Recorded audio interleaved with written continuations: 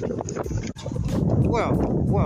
to the Anchor.com, the AnchorFM.com, Spotify, the home podcast where you can be heard all around the world from your bedroom, bathroom, living room, kitchen, in your home, apartment, condo, dormitory, or RV, on your flat screen TV, iPad, your cell phone, or your computer screen with your headphones on. Thank you and welcome.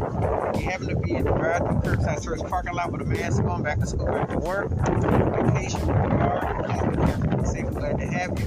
And again, you can always see this episode on Anchor.com, AnchorFM.com, or Spotify, or whatever service provider you're listening to.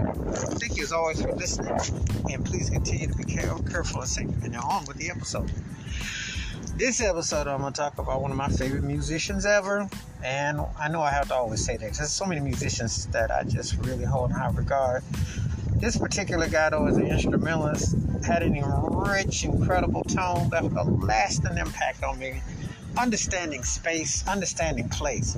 When I say space and place, usually the first name that comes to mind is the late, great Miles Davis. And the name of this composition was Bye Bye Blackbird. And he did this with John Coltrane, Red Garland, Philly Jones, and the cast that assembled the kind of blue era back during his cool era. But Bye Bye Blackbird was a precursor on the Around Midnight album and from 1957. And, you know, to hear the instrumentation, just the intro alone is like butter to the ears. It just drips so smoothly. You know, one of the things about his musicianship is that precision, direction, delicate, natural nature, just so smooth and so layered, and yet a complex. You know, just one of those.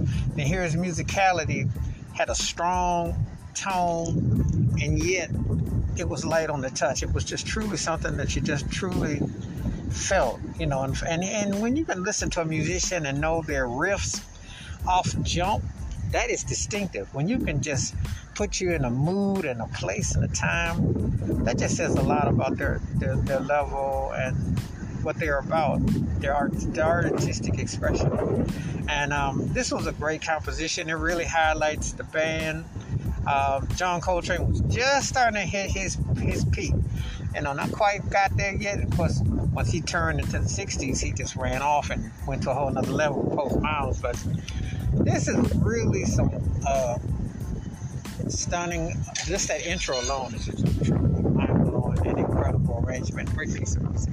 Wash your hands, keep your mind clear, watch out for one another. Please give me your thoughts and takes on Miles Davis's Bye Bye Blackbird, and how this composition stands in Miles' catalog. And I mean, Miles played so many incredible changes in the course of music, as you know, anytime. So keep it funky, keep on the one. Please be safe, be careful out there.